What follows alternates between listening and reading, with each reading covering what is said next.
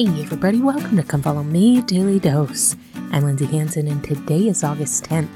Today we're going to continue in this week's Come Follow Me blog.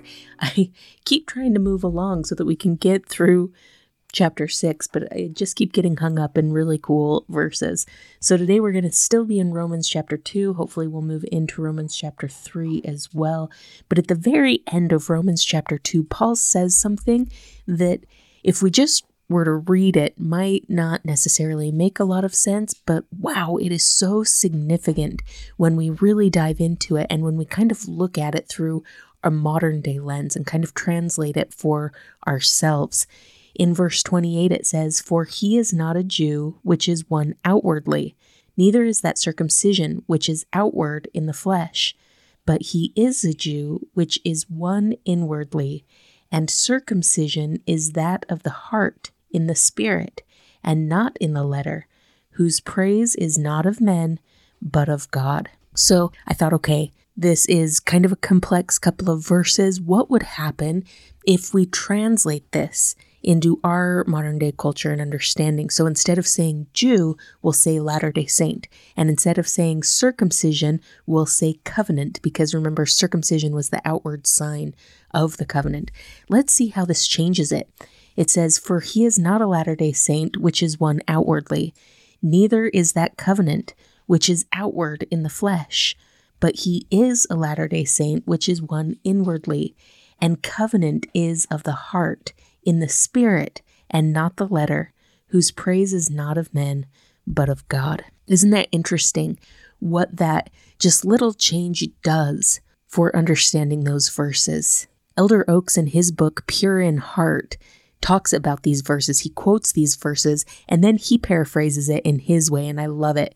It says, to paraphrase, a person is a true Latter-day Saint if he or she is so inwardly, if his conversion is that of the heart, in the spirit, those whose praise is not from men for outward acts, but from God for inward desires of his heart.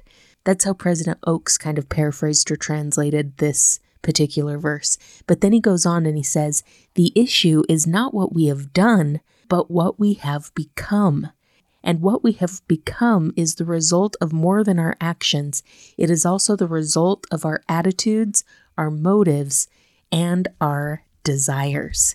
Now, once we put all that together and we kind of translate it into modern day understanding, it becomes a lot more powerful, don't you think? It says it doesn't necessarily matter as much what we do outwardly if the inward doesn't match the outward, meaning we can do all the things right.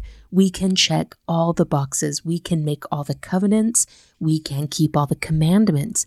But if we are doing all those things just as a checkbox, or if we're doing all of those things just to show people on the outside, hey, look, I'm doing these things, then it doesn't really matter much and it doesn't really serve us much because it doesn't change who we are. As Elder Oaks said, if our attitudes, our motives, and our desires don't match, then these actions aren't going to serve the purpose in making us more Christ-like, in helping us to become more like him.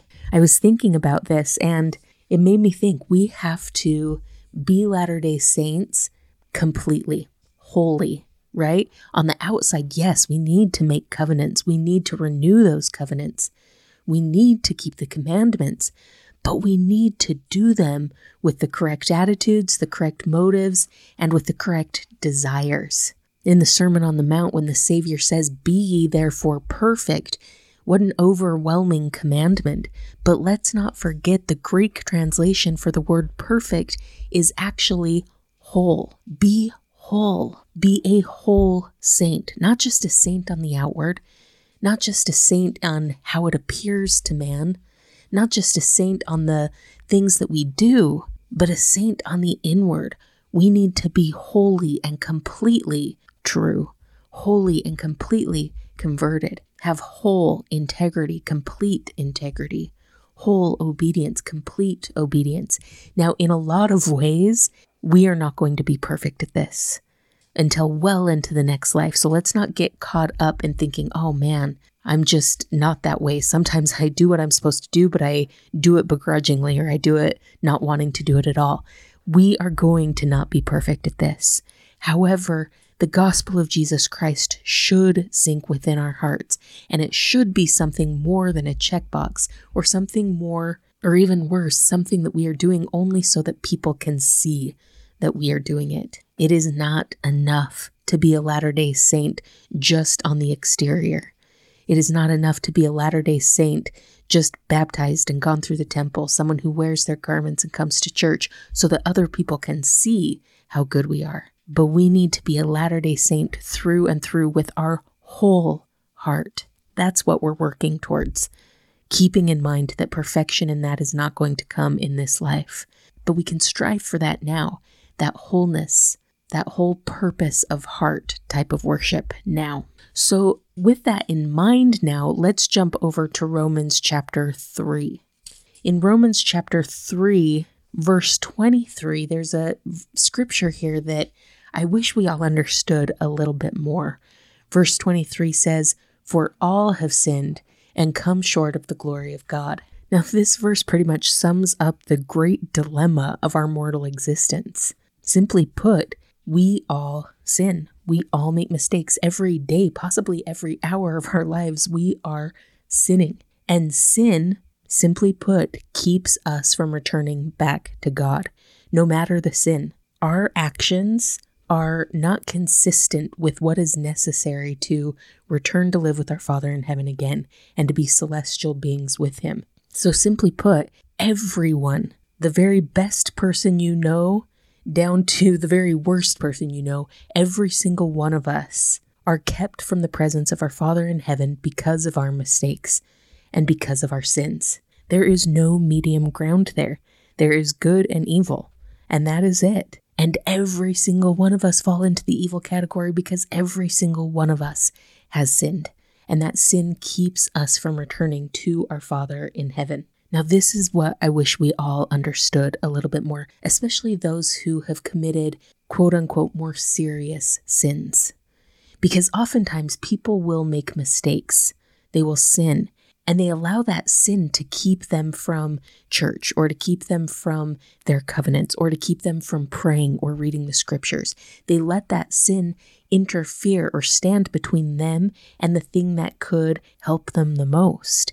And they do that because in their minds, their sin is so big that they can't come close to God now. What I wish people understood, whether it's those who have committed these big sins or people close to those who have committed these big sins, what I wish we all understood more is that my sin, which might be quote unquote little, maybe I'm judging other people, or maybe I'm told a little white lie, that sin keeps me from God just as much as an alcoholic or someone who doesn't obey the law of chastity. My little quote-unquote small sin of a little white lie does not make me more celestial than someone who is committing grievous sins. We all sin, and because we all sin, we all fall short of the glory of God. But because we all sin, that means we all need and have access, equal access, to the Savior's infinite atonement to heal us. Now, this idea that we have all sinned and fall short of the glory of God might feel miserable and hopeless, but take heart. Listen to how Elder Uchtdorf said it. He said, "All is not lost. The grace of God is our great and everlasting hope. Through the sacrifice of Jesus Christ, the plan of mercy appeases the demands of justice and brings about means unto men that they may have faith unto repentance. Our sins, though they may be scarlet, can become white as snow, because our beloved Savior gave himself a ransom for all, and entrance into his everlasting kingdom is provided unto us. The gate is unlocked." My friends, we may all fall short of God's glory, but the atonement of Jesus Christ is offered to all, so that we, through his grace and his atonement, can be redeemed and return again to him. Thank you so much for listening today. If you're enjoying this podcast, make sure to follow us on social media, subscribe, like, comment, or share. This has been Come Follow Me, Daily Dose, and I'm Lindsay Hansen.